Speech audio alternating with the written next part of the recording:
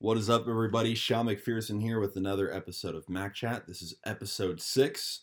Time is flying by. We're already in week 3, end of week 3 of doing this thing.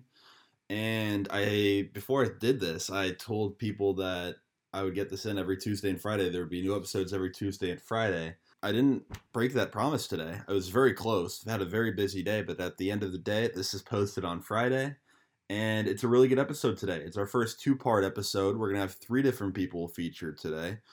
We're going to talk to 3 different student employees who work for the University of Oregon Athletic Department, Kylie McDonald and Quinn Van Horn, who work in the marketing department for the Ducks, and then Michael Abbott, who worked in the communications department, who just graduated.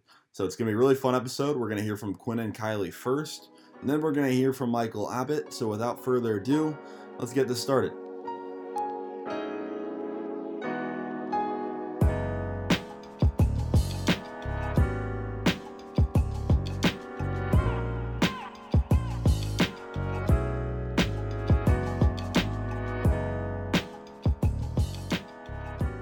Mac Chat episode 6, joined by a couple of good friends of mine, a couple of very hardworking employees for the Oregon Athletic Department.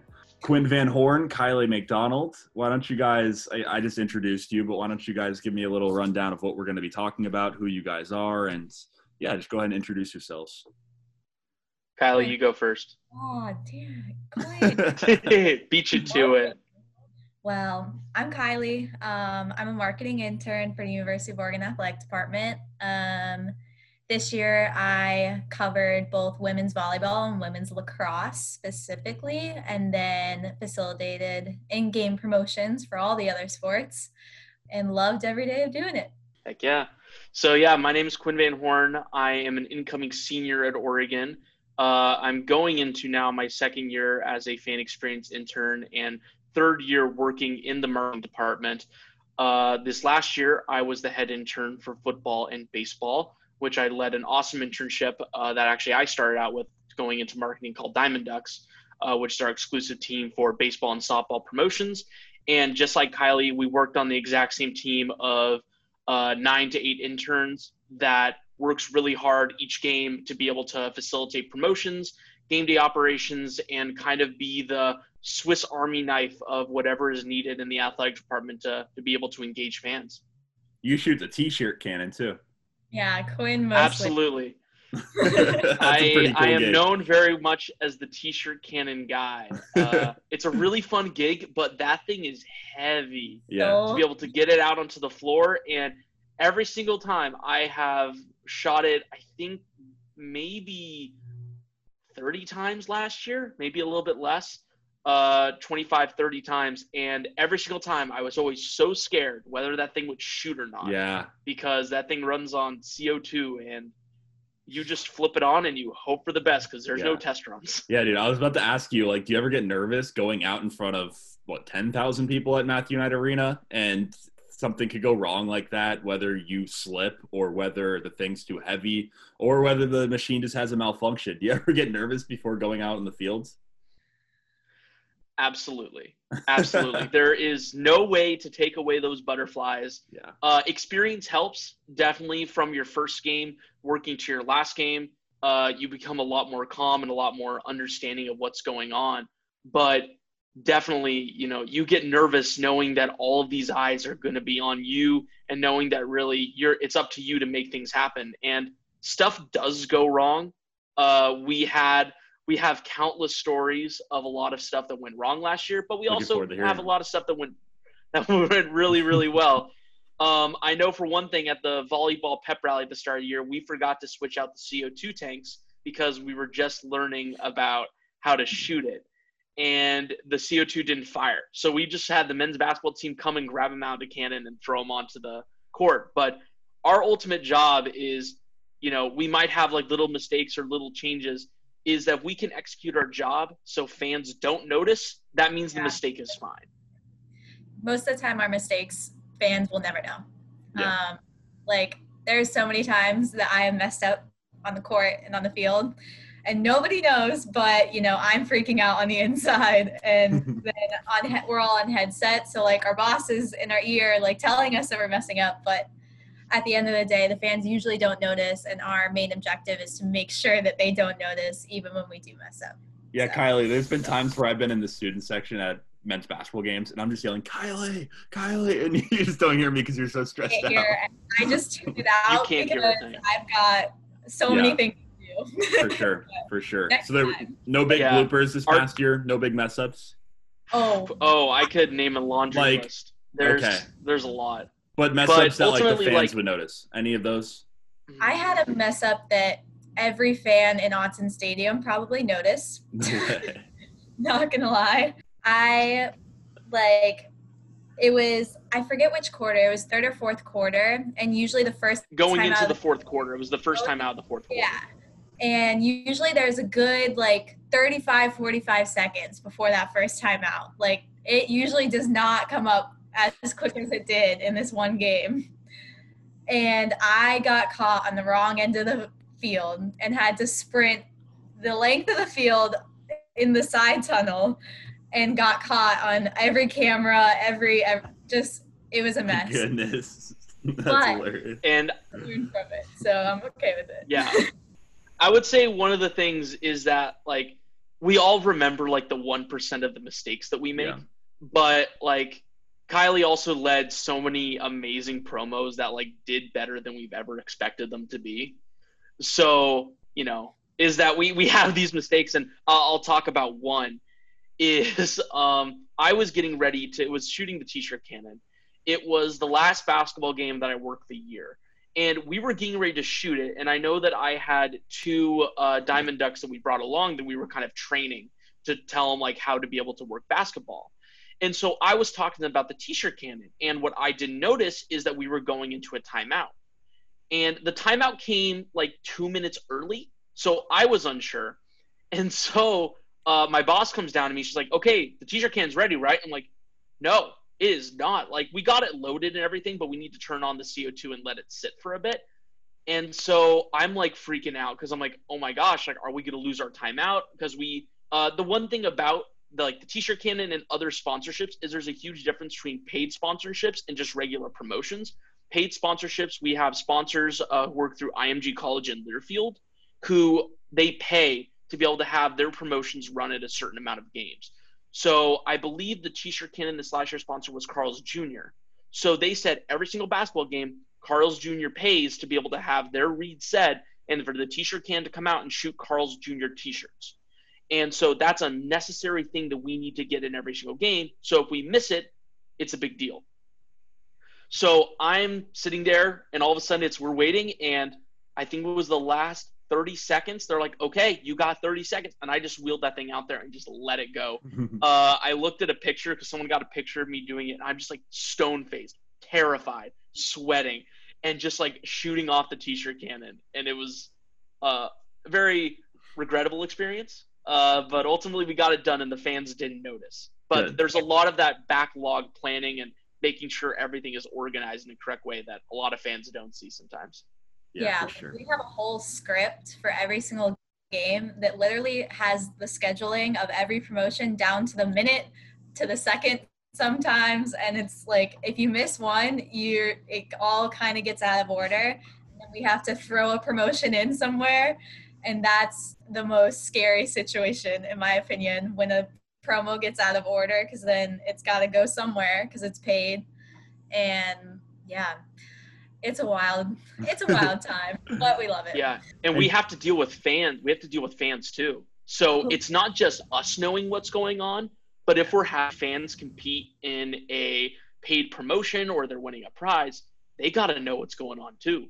So we have to talk to them and make sure they know the rules of the game and various things. So sometimes it's easy to say oh yeah, we're playing musical chairs where you go shoot a basket. But sometimes it's explaining, okay, you're going to run the ducky dress-ups, one a common promo we run in a lot of games. Oh, you got to make sure you go put on the jersey, then the shoes, then the pants, then you got to go score a basket. Whoever does it first wins.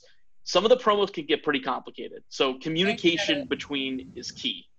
Yeah, you got to make sure. So usually on promos, there's 2 or 3 interns on each one. And the most important thing is for all of those interns to know exactly how that promo is being run, because we're the only ones out there who know what's going on. the comms people and facilities, none of them know the exact details of the promo. So we're the only ones that can tell the kids or the contestants what to do. And if like they might be doing something wrong, like to just slyly correct them. So we all have to be on the same page, and then everything goes a lot smoother. Yeah. So let me take you on a quick story here. I'm like 5 or 6 years old. I'm at a Portland Trailblazers game. I'm walking through the concourse. Forget who they were playing that night, but I got selected to do like a Ronald McDonald. I had to put on this big McDonald's costume, and I got to participate in one of those contests. And long story short, I ended up losing. I couldn't make the layup in front of all these people, and I remember not being very happy about it. I was very upset. Do you guys ever have to deal with like emotions of kids or, some of these fan experiences that you guys do in high pressure situations in front of all these people? Do you have any funny stories or funny memories from just dealing with fans being a part of the game day experience? Well, I would our department at Oregon, usually our bosses at least usually tell us like if it's a young kid, you usually give them the prize anyway, or you slip them like a much smaller like token for them to take home, just so they kind of feel that Oregon fan experience and aren't super upset and don't revisit the game as like a horrible childhood memory. So that's my favorite part of games sometimes, when you just get to make a little kid like feel a lot better during the game. But I don't know, Quinn, if you have any funny stories. I don't usually have a lot of stories about fans doing that. I had actually a lot more stories when I was in my first year working as a Diamond Duck. We had a lot of young kids who would be like, oh yeah, I'll definitely do this promo. And then, a minute before we're going to run it, oh no, I don't want to do it anymore. Yeah. And like, that's completely understandable. It's a young kid, everyone gets nerves doing that. Usually then we would have to scramble around and find somebody new or whatever it might be. But I never really had a problem doing that. I've never had a fan be a sore loser, which I think is great. Oregon fans are fantastic. I've only had such amazing positive experiences with them, which I think sure Kylie can attest to as well. So I haven't had a personally of a fan losing a promo, because usually, we like to be able to give somebody something to remember them by, or something just to be able to make sure it's like, hey, you participated in this, you did a great job. Even if you didn't win, like you did amazing. You shot a basket in Matthew Knight Arena. You put on some awesome basketball swag. You ran on the field. You caught a frisbee with a pizza box, whatever it might be. And like half the experience is just being on the court or on the field for these fans. Sure. Like that's a whole nother, that's next level of like just being in a place. When I don't know if Quinn felt the same way, I'm sure he did. Like when I first started in this internship, and the first time I actually was like court level for when I covered women's volleyball, I was like amazed. I was like, what? Like I shouldn't be here. Like, so I can imagine the fans feel the exact same way. So half the promo is just them being there. That's probably one of the most rewarding parts of your guys' jobs. I'm sure there's several rewarding parts, and we've been kind of talking about some of the risks and some of the dangers and some of the bad memories of your guys' jobs, but I'm sure there's a lot of rewarding parts. So can you kind of talk about what some of those rewarding parts are and what it's like to be on the Oregon football field or be courtside at Oregon volleyball? Because, I mean, from my experience, it's pretty eye-opening every single time. You never really get sick of it. For me, I was super out of my depth when I first started this internship. So the biggest reward for me so far is being challenged pretty much every single day of this internship. Just like being challenged to go the extra mile every day, even though it's like an unpaid internship and there's really not the biggest incentive to just like give it your all. But the most rewarding part is that if you don't if you're not giving it your all, you're not getting anything out of it. So for me, that's been the biggest reward, is like realizing that and kind of finding that inner motivation every single day to just keep pushing for it, keep sacrificing for it. Because we don't have a lot of time as college students, but we make the time for this internship. So that's been the biggest reward for me. And the people, of course, like Quinn, but yeah.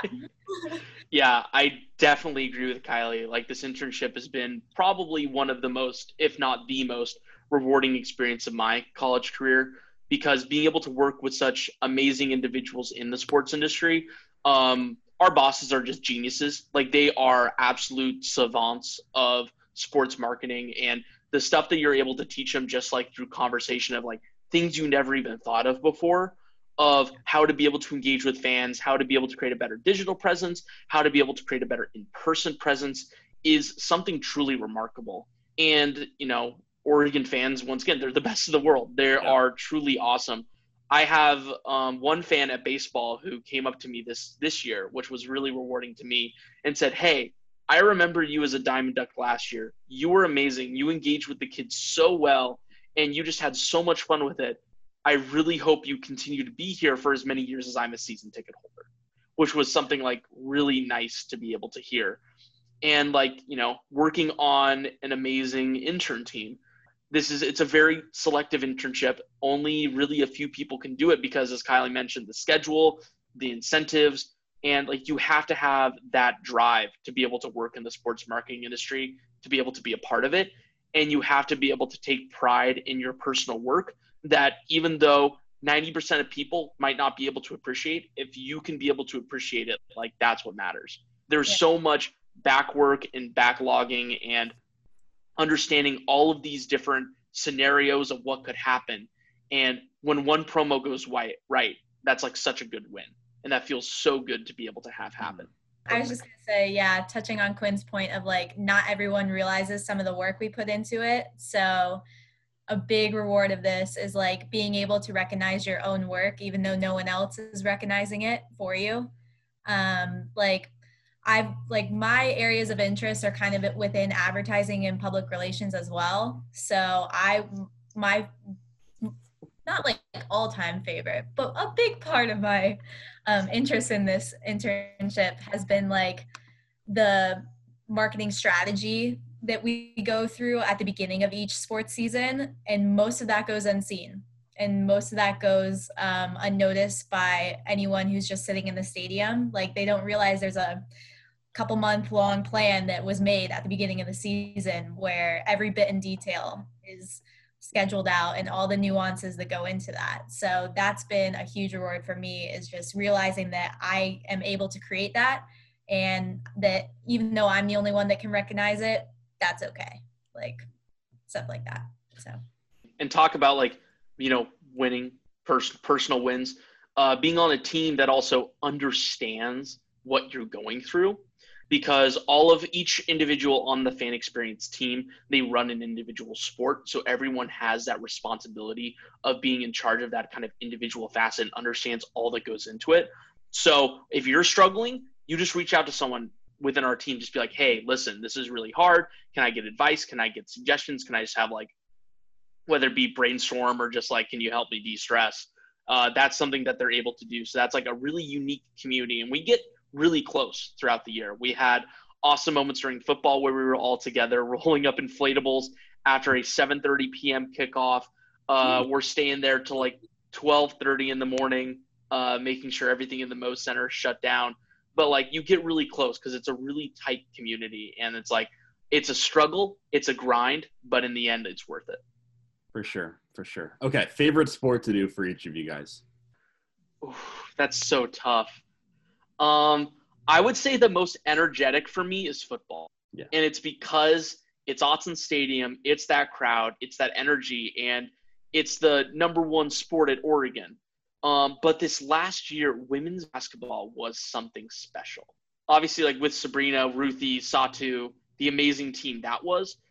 Maybe the most memorable game that I had was that Oregon versus USA women's basketball game.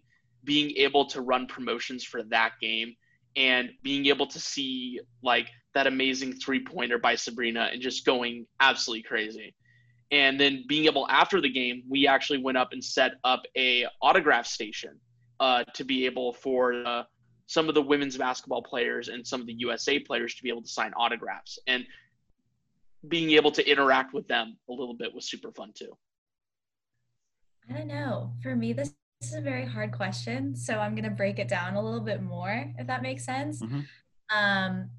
I loved covering volleyball. Like, I loved it because I was learning every single game, and I got so much out of the internship just with volleyball. Like, volleyball gave me that opportunity that probably no other sport would, because it was a small enough sport that I could just design the marketing plan and make it my own and try things. And if they failed, it was not the greatest outcome, but it was okay, and I could kind of learn from my mistakes there. But then also, I play lacrosse as like my hobby. So covering women's lacrosse was like super cool just to be on a different side of it. And by like at that point in our internship, I was given, like, I had learned so much already that my boss gave me the opportunity to just cover it on my own. Usually in sports, we have our boss and then we're the second person in charge. So with lacrosse, it was really cool to just be up in the press box and be calling the shots on everything and be comfortable with that because I know the sport. And also being able to make a promotional plan based on my expertise in that sport that not a lot of people in our department have. So it was just a really unique experience in that sense that I really just liked covering both sports. But my favorite game that I have ever worked was probably like when a women's basketball game. I honestly don't remember exactly which opponent it was, but like just I remember every single promotion just went flawlessly, and you could feel the energy in the arena just so positive the entire time. Whereas sometimes with men's basketball, like it's not always the same amount of just intense energy rooting for this one team and backing this one team. So I think my favorite games to have like worked as an intern were women's basketball games. Yeah, I feel that because sports like volleyball and women's lacrosse, it's a more intimate experience and you're a little more engaged, you're a little more involved in the action, you have a bigger role as like an employee, a media person, or in your guys' case, working for the athletic department versus something like women's basketball or like Quinn said, football. Those are just such big events and you may have a little bit of a smaller role versus like if you're working a volleyball game, but it's just such a cool event and it's such a big deal. So I totally see where you guys are coming from and how that's a hard decision to choose because both those sides are great. But I want to hit on a couple of quick hitters before we sign off here. The first thing is Kylie. You used to sit across from me from volleyball because I had a role with the volleyball team. I'm praying that there's a volleyball season this year. But yeah, we used to sit across from each other, like directly across from each other at the Matthew Knight Arena floor. And before this podcast, before we hit the record button, we were reflecting on some stories. One of which is when the fire alarm went off right like 5 minutes before the first serve. Can we reflect on this story a little bit? So I had worked about 7 or 8 volleyball matches before this game. So I was finally getting in the groove of calling on headset and just really being confident in the sport. And then about 5 minutes into this match, the entire Matt Knight Arena fire alarm starts going off, and it's like a pre-recorded. It's scary. It sounds like an Amber Alert. Absolutely, like it was bone chilling for me because I had no idea what to do. Absolutely no clue. So I'm on headset as well as walkie headset with my interns at the time, and they were all freaking out and asking me what they should do. And then my boss is not sure what to do either because she hadn't experienced this yet either. And we actually had music playing at that point too. So there's just a bunch of sounds. I had to just literally jump across the table and slam down on our like audio box in hopes of just hitting something to turn it off. But yeah, it was like, I guess one of the stairwell sprinklers had gone off. And so that triggered the alarm. And so a bunch of fans got up and started to leave, and we actually had to just grab like a personal mic that we had that happened to be live for our upcoming promotion, and we just had our announcer like basically contradict the entire fire alarm and just saying everything's fine. Everything's Yeah, because I remember texting all my radio guys like, oh my gosh, this is happening. Because I thought it was the real deal. It sounded like the real deal. It sounded like there was a fire. And they were like, oh my gosh, be safe. And then 5 minutes later, it's like, oh, this was just a fire alarm. Like, Well, no big deal. it also went off twice. I don't know if you remember this, twice in that same match. Because it went off like again. Oh, did it? Like 15 minutes later. And the volleyball coach was just getting so mad. And part of my job, a very like small nuance of my job, is to make sure the audio is loud enough that the crowd cannot hear the coach discussing things with the refs or with us. And so I had to turn that volume all the way up. That's hilarious. Like calm. I had to talk to him and be like, it's gonna be okay. We're trying our best to handle it. So yeah, that was definitely a nerve-wracking experience, but now I know exactly how to handle the fire alarm at night. That's an awesome story. Quinn, quick hitter for you. You are in charge, or not in charge, but I know you have a big role in one of the coolest traditions, in my opinion, in college football, and that's the duck riding the motorcycle out. Because there's a sick photo of you on Instagram of you, like, in charge of the duck, like, telling it to stop. Talk about your role with that tradition and any funny stories you have from that. Yeah, so Oregon has obviously been sending out the Harley with the duck on it for years.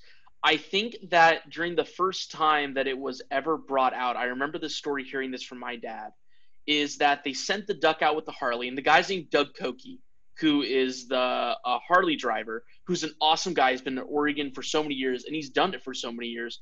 Only now, actually this last year, did he actually train someone else to do it, which I talked to him a lot. But the first time they actually ever did it, they burned the turf. And the brand new turf in Autzen Stadium, they burnt it. This was like early 2000s. And they had to go in and replace some of that turf for the next game because it had a black streak mark going right in because the Harley went too fast. But yeah, so I was in charge of cueing the Harley to be able to go. And what that means is usually it's a role that's for the lead football intern. I hope I can do it next year because I love doing it. It's a super fun gig. But basically is that you always talk to the Harley driver before, if it's Doug or if it's the other guy who's now being trained to be able to do it. You talk to them, make sure he touches base when they come down.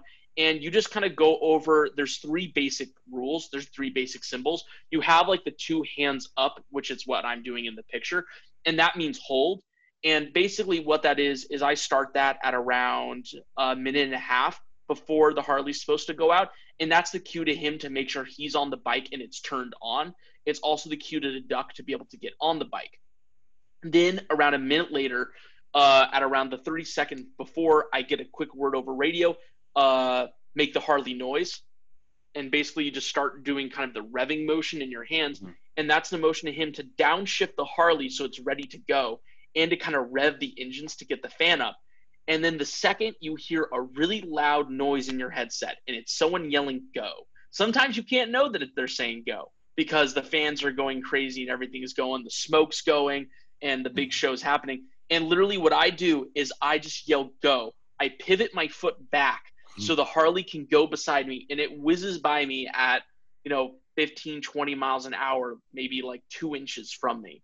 And wow. I'm just waving my arms in the circular to be able to let it go. It's a really fun thing. It's pretty stressful because if you mess it up, people are going to see. I've heard horror stories of a couple of years ago. They sent the Harley early and the Harley came back to let the team out again. So that's something we never want happening. I had no Harley incidents during my time, which I'm very thankful for. But it's an awesome gig to be able to do, and to be part of that tradition is something I will treasure that for the rest of my life and as a lifelong Oregon fan. That's awesome. That's awesome. Well, this was a lot of fun. Do you guys have any final words or anything you want to plug? Follow me on Twitter, Quinn Van Horn, QUINNVANHORNE. Instagram, QVHUNO. Yeah, dude, I'm so happy you've done this podcast. It's been awesome to be able to listen to, and we're big fans, so thanks. We can't wait to see this thing keep growing. Kylie, do you have anything to plug? No? I mean, I'm not a big plugger. Okay, that's all right. Hey, it's just it's my compensation for having you guys on. Gotcha. I Gotcha, mean, okay. I guess Yeah. if anyone's ever in the crowd at an Oregon game, always reach out to me or Quinn. We'll see if you can do a promotion with us. So Look for the people in headsets. Ask them, hey, you doing promos? And heck, we can slot you for something. My Yeah. fingers are crossed on a fall sports year and just a regular NCAA sports year. We'll see. It's our senior years. Really hoping for the best, but I guess we're going to find out in a matter of weeks. So yeah. we Absolutely. can only hope. We can only hope. No one really knows at this point, but fingers crossed. Maybe we can do another podcast whenever word gets released on that, because I think all three of us have stakes in whether We'll be rewatching Breaking Bad for the sixth time. Absolutely. I'm totally down for that. Hope you enjoyed that part with Quinn and Kylie. Always fun talking to them, and it's great catching up with them. It's been a while since I've seen those two.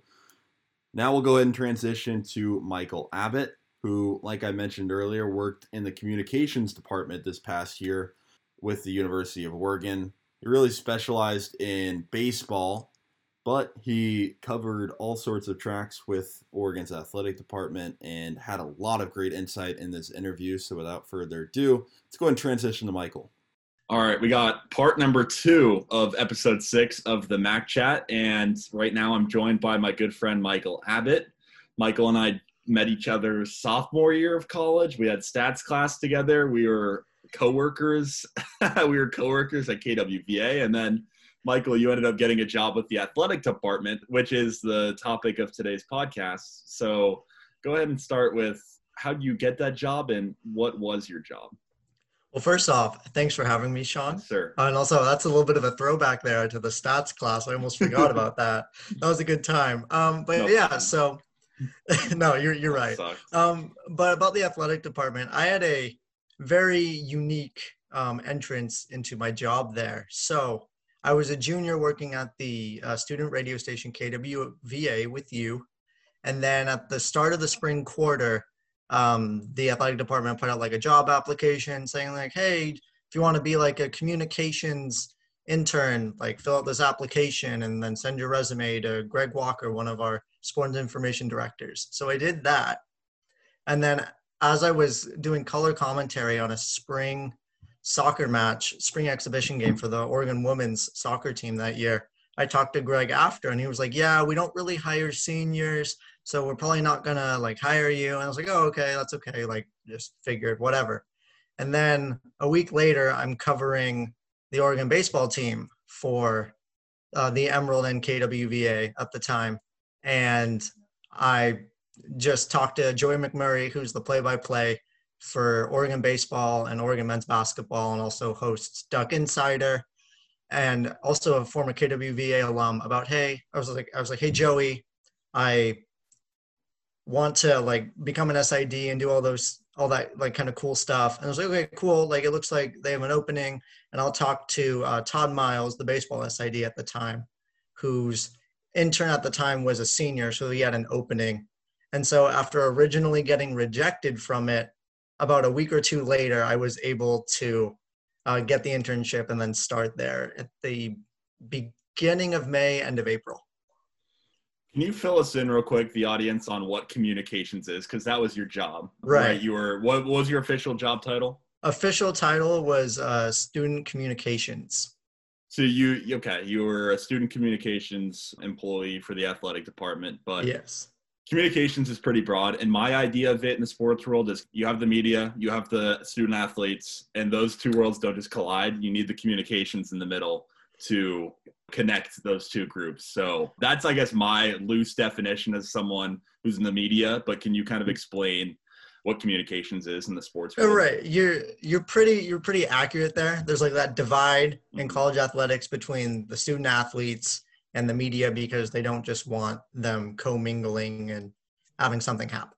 So my role as a student communications intern was to help our SIDs, which are our sports information directors, who are like the PR people for the team. So we've got PR people for football. His name's Patrick Pearson. He's one of the best in the business. But basically what I would do is I mostly focused with baseball, football, women's basketball, and women's tennis. And so I would help the sports information directors with their day-to-day tasks, whether that's posting on social media, which is what I did a lot of. I did a lot of that for the baseball team, which is, it's really hard to come up with captions that are like topical and also relevant, because you're trying to create that content and that Oregon brand, as everybody always says, like the Oregon brand, you're trying to represent the O as much as possible and as well as possible. So you're trying to stay on brand while also creating content that's funny and engaging. So it's hard to strike that balance between the two. So I spent a lot of time doing that for social media. And also my two other big roles were using InDesign and Photoshop to create the content we would put either online or through Twitter and Instagram, whether that's game day graphics, final score graphics, that kind of stuff from the Photoshop perspective. And then the part I had the most fun with was the game notes and media guide section, where I was able to help write bios for baseball, update stats and statistics for football and women's basketball and women's tennis, and then just to help facilitate interviews as well. That's a broad rendering of what I did. So football, women's basketball, baseball, and women's tennis. And those are 4 different, very different sports. Football, huge everywhere, very big at the University of Oregon. Women's basketball at the University of Oregon, much bigger than it is at other other schools, excuse me.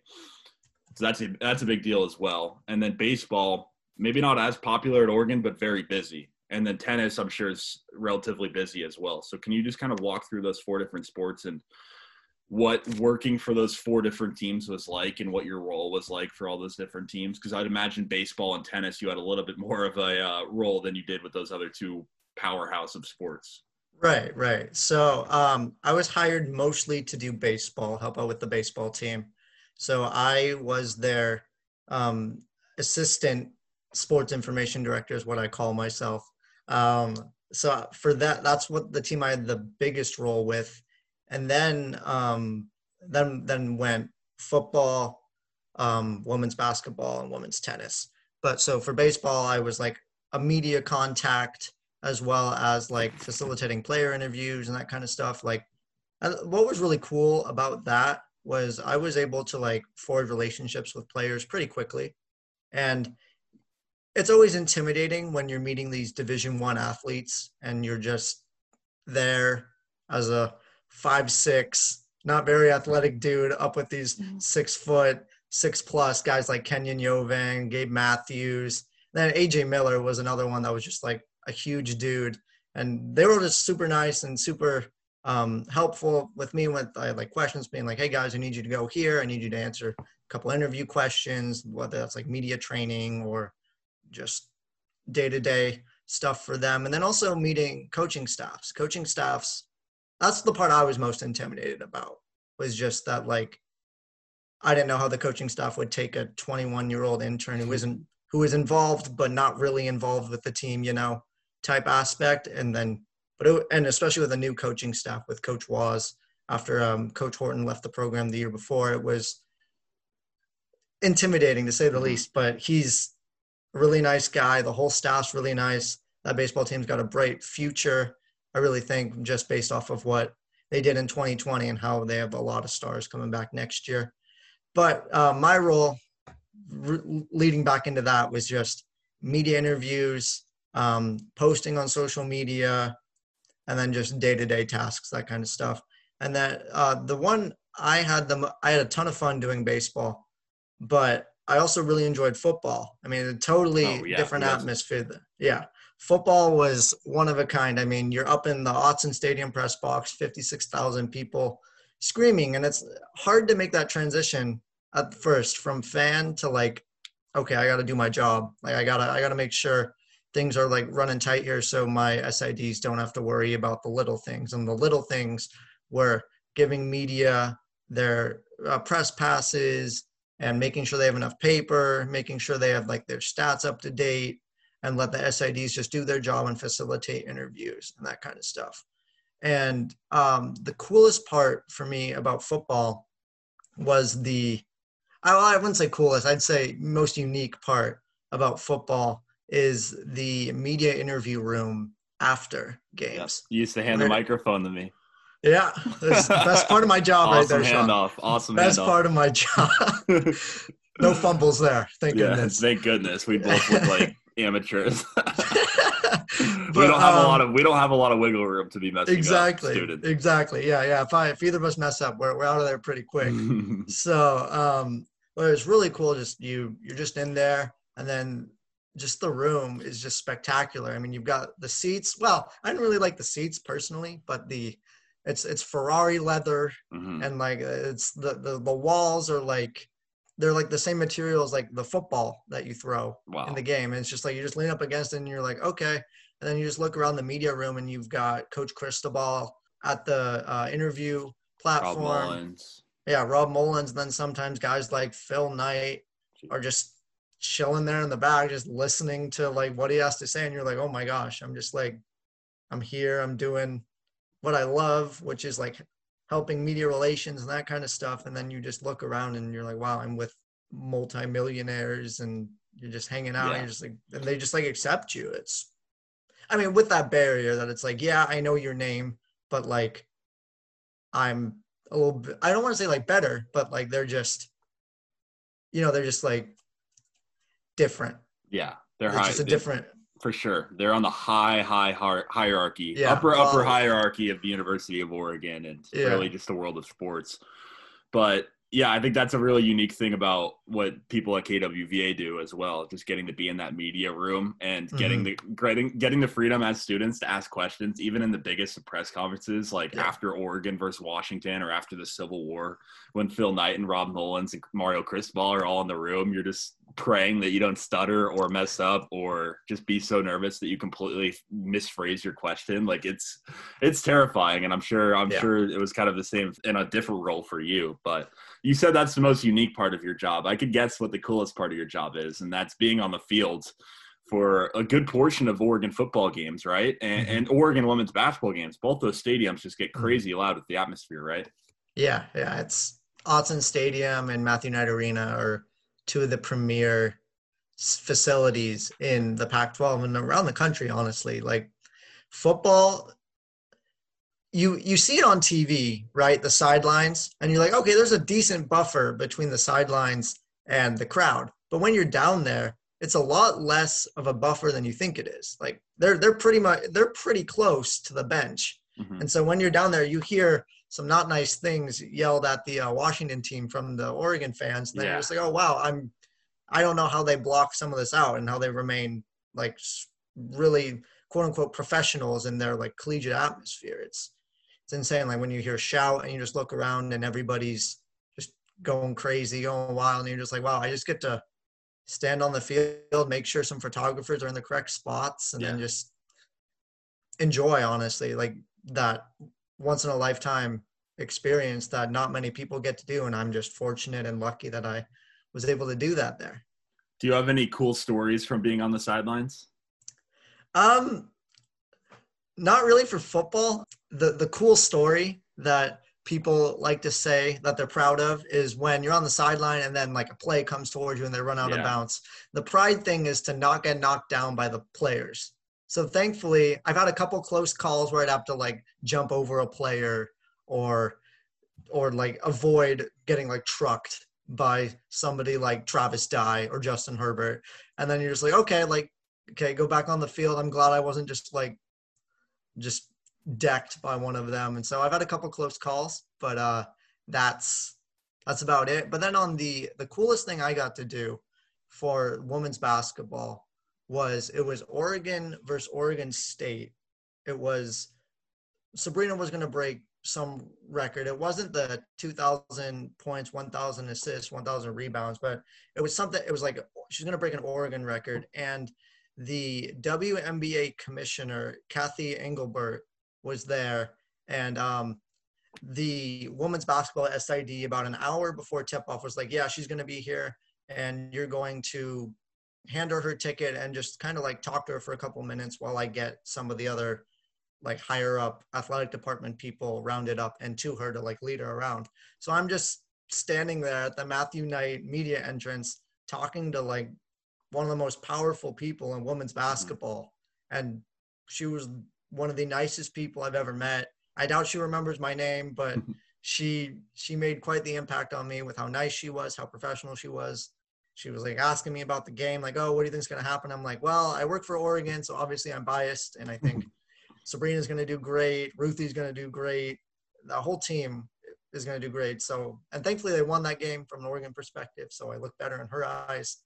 But then also another cool moment from women's basketball wise was seeing Kelly Graves and his staff. Kelly Graves, the women's basketball coach, and his staff just in action, and how inspiring they are for their players. Like, you're just walking down the hallway, you just hear in the locker room, or you just hear them like talking at like halftime or something, like, okay, we got to do this, but like, oh, Ruthie's doing great down low. Satu's a unicorn, as they always call her, doing her amazing work either down low or on the perimeter. And then after, the coolest thing about him was before a game, I was like taping the lane lines for photographers, because you have to stay in a specific lane as a photographer, and that was part of my job for women's basketball, was to make sure they stayed in their lanes and before and after games. And so I just see Kelly coming through the crowd before a game, and like security's like, everybody move, everybody get out of the way, like Coach Graves is coming through. And he's like no guys, it's fine, like I'm just like anybody else. And it's like, Coach Graves, you're one of the best coaches in women's basketball, and you're just acting like a regular guy, down to earth person. And you can tell that rubs off on his players, because they're humble. I mean, they're driven for sure, and they're really good, but he keeps them grounded and he keeps them really motivated. So That's another really cool moment. That's awesome. That's awesome. Well, back to your job. I know your job, you had a lot going on and you were super busy all the time. What are some examples of what they had you doing on game days? And then what are some examples of what they had you doing during the week? Because I know like your job wasn't limited to just what you're doing on the day of a game and operating during the game. It was all week long for you, right? Right. I'll talk about baseball and basketball, because those were the ones I had the most quote unquote direct impact in. So for baseball, on game days, I'd get there a couple hours before, and I would help set up the press box and like put out papers and make sure everything was in order there, make sure the popcorn machine was filled. By the way, PK Park, the stadium where Oregon baseball has their home games, has one of the best press box popcorn machines. I'm just gonna put that out there. But yeah, so I'd make sure the popcorn machine was stocked. I'd make sure the press row was clean. And then I'd help out my boss with setting up statistics before the game on this ancient system called StatCrew, where it's a .DOS program. So if any of you programmers out there know anything about that, it's very ancient. So there's a lot of steps that are involved there. And so I'd help set up that. And then I'd go down to the field, snap some pregame photos, for the most part, like batting practice or fielding practice, being like gearing up for the game or something like that, posted on social media. And then during the game, which was the most stressful part for me, I would do live in-game tweeting. So every half inning or every scoring play or every great play, I'd be cutting highlights from our live feed and publishing them to Twitter and Instagram, all that kind of stuff. And when you have a full work day to come up with a caption that you're putting out at 5 p.m. during a work day for that one post a day type thing, that's hard enough. But then that was the part that I would say I struggled with the most at the athletic department, was coming up with engaging tweets and captions for Twitter, Instagram, YouTube, all that kind of stuff during games. For that, I had a couple good ones, but you always think back on what you could improve on. That was definitely that for baseball.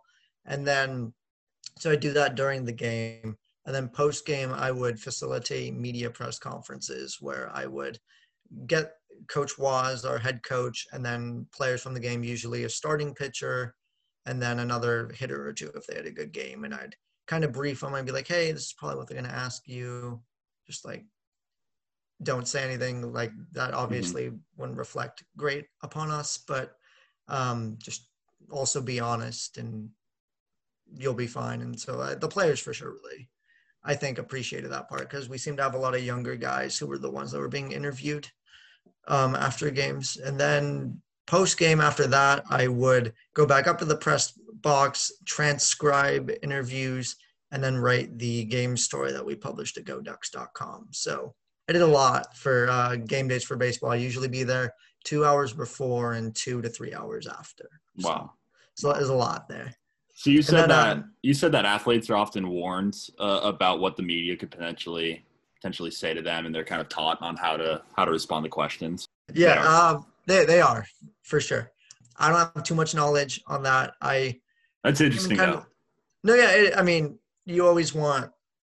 In all sports, whether it's collegiate, high school, or pros, you want your team to come off in the best light as possible. Yeah, for no matter what an outcome is. And that's why you often see guys be a little more broad.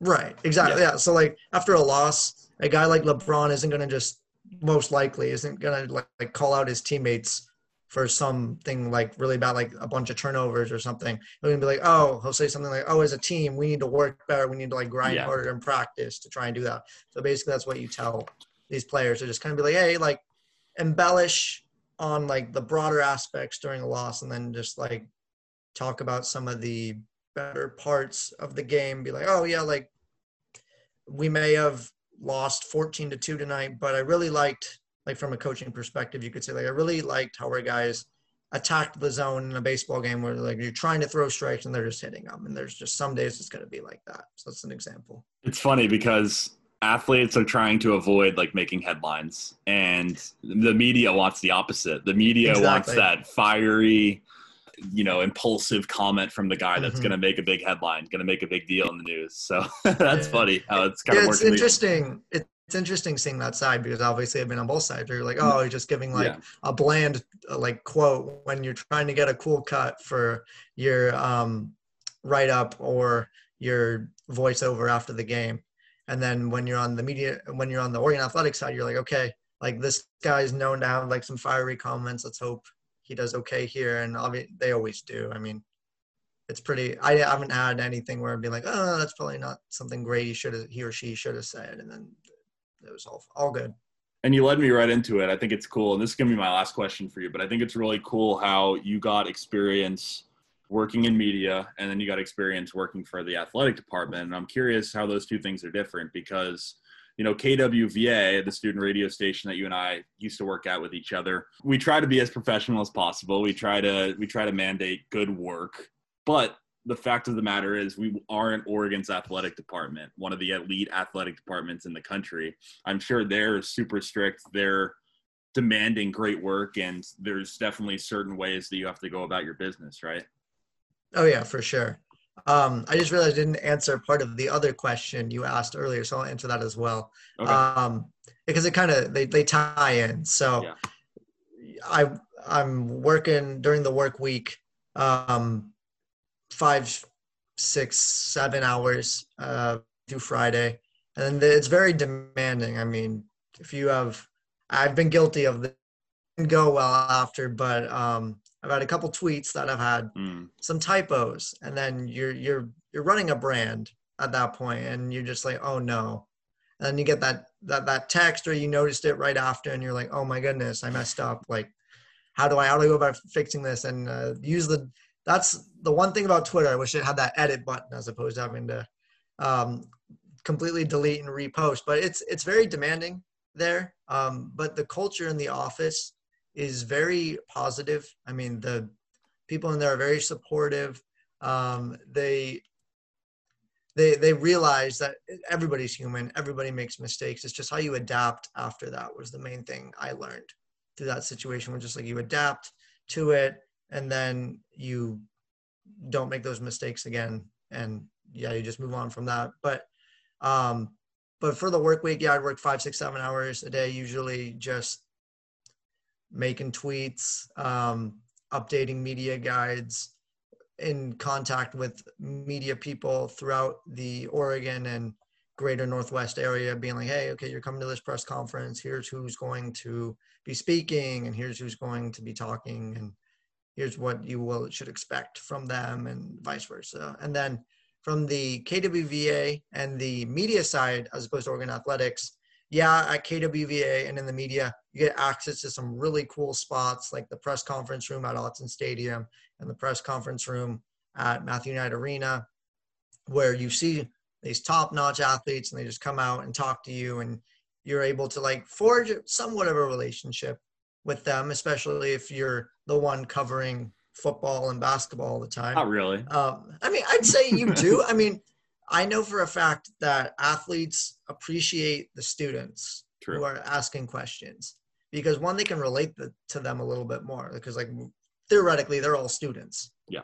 And then, so they relate to you, and they're nervous too. Like athletes, they usually don't show it, but a lot of athletes are so nervous when they go up on a podium, and to see someone around their age that's not just glaring at them for quotes, they really appreciate that. And so it's interesting transferring from KWVA to the athletic department, because you go from looking on the outside in with kind of like an insider perspective. With KWVA, you get like some kind of cool quotes. I mean, you guys have, I'd say you have inside access to some of the sports you broadcast, like soccer and women's volleyball. When you say, like, I feel like you have a better relationship with the volleyball team than you would the football team. Just for sure. I was about to say, that's why I said not really, because Justin Herbert might recognize my face, but there's no way if I saw him on campus, he'd be like, "What's up, dude? You asked me a question." The other, like, you know, but versus like Matt Ulmer, I have his number in my phone. He's very connectable. That's just how it is. That's why I kind of appreciate those smaller sports a little bit more. Yeah. Even though football's great, like football's so much fun to watch, and I love Oregon football. It's just it gives you a little bit of a love when you're, especially student radio, like the students get a little bit more of a role with soccer and volleyball, and I'm sure you felt that way about baseball as well. Yeah, exactly. And like going back onto the coaches real quick, Oregon athletics have some of the more approachable coaches compared to a lot of other schools. I mean, you've got Coach Ulmer, you've got Coach Graves, you've got Coach Waz, who's pretty approachable as well. And like those coaches are people who are really nice people just in general, and then they're also really good coaches, so it's a nice mix there. And then just to cap it off, back to Oregon athletics, moving from KWVA to Oregon athletics was an eye-opener, because you're just suddenly, I have access to all these really cool facilities like Autzen and Matthew Knight Arena and PK Park, and the office that we work in, which is right next to the multi-million-dollar football facility, and you're just like working in the shadow of it, and you're like, we're just giving a 21-year-old kid all this access to all these places, and it's just really cool. Yeah, for sure. Well, dude, it was great having you on this podcast. Do you have anything else you want to say? Anything you want to plug? No, we're good. I mean, it's been nice talking. Follow the Instagram at Michael Abbott 0409 and the Twitter at all lowercases at Michael Abbott, Abbott. Gotcha. That's a new thing I want to do. That's a new thing, kind of to compensate my guests. Just have, hey, anything you want to plug?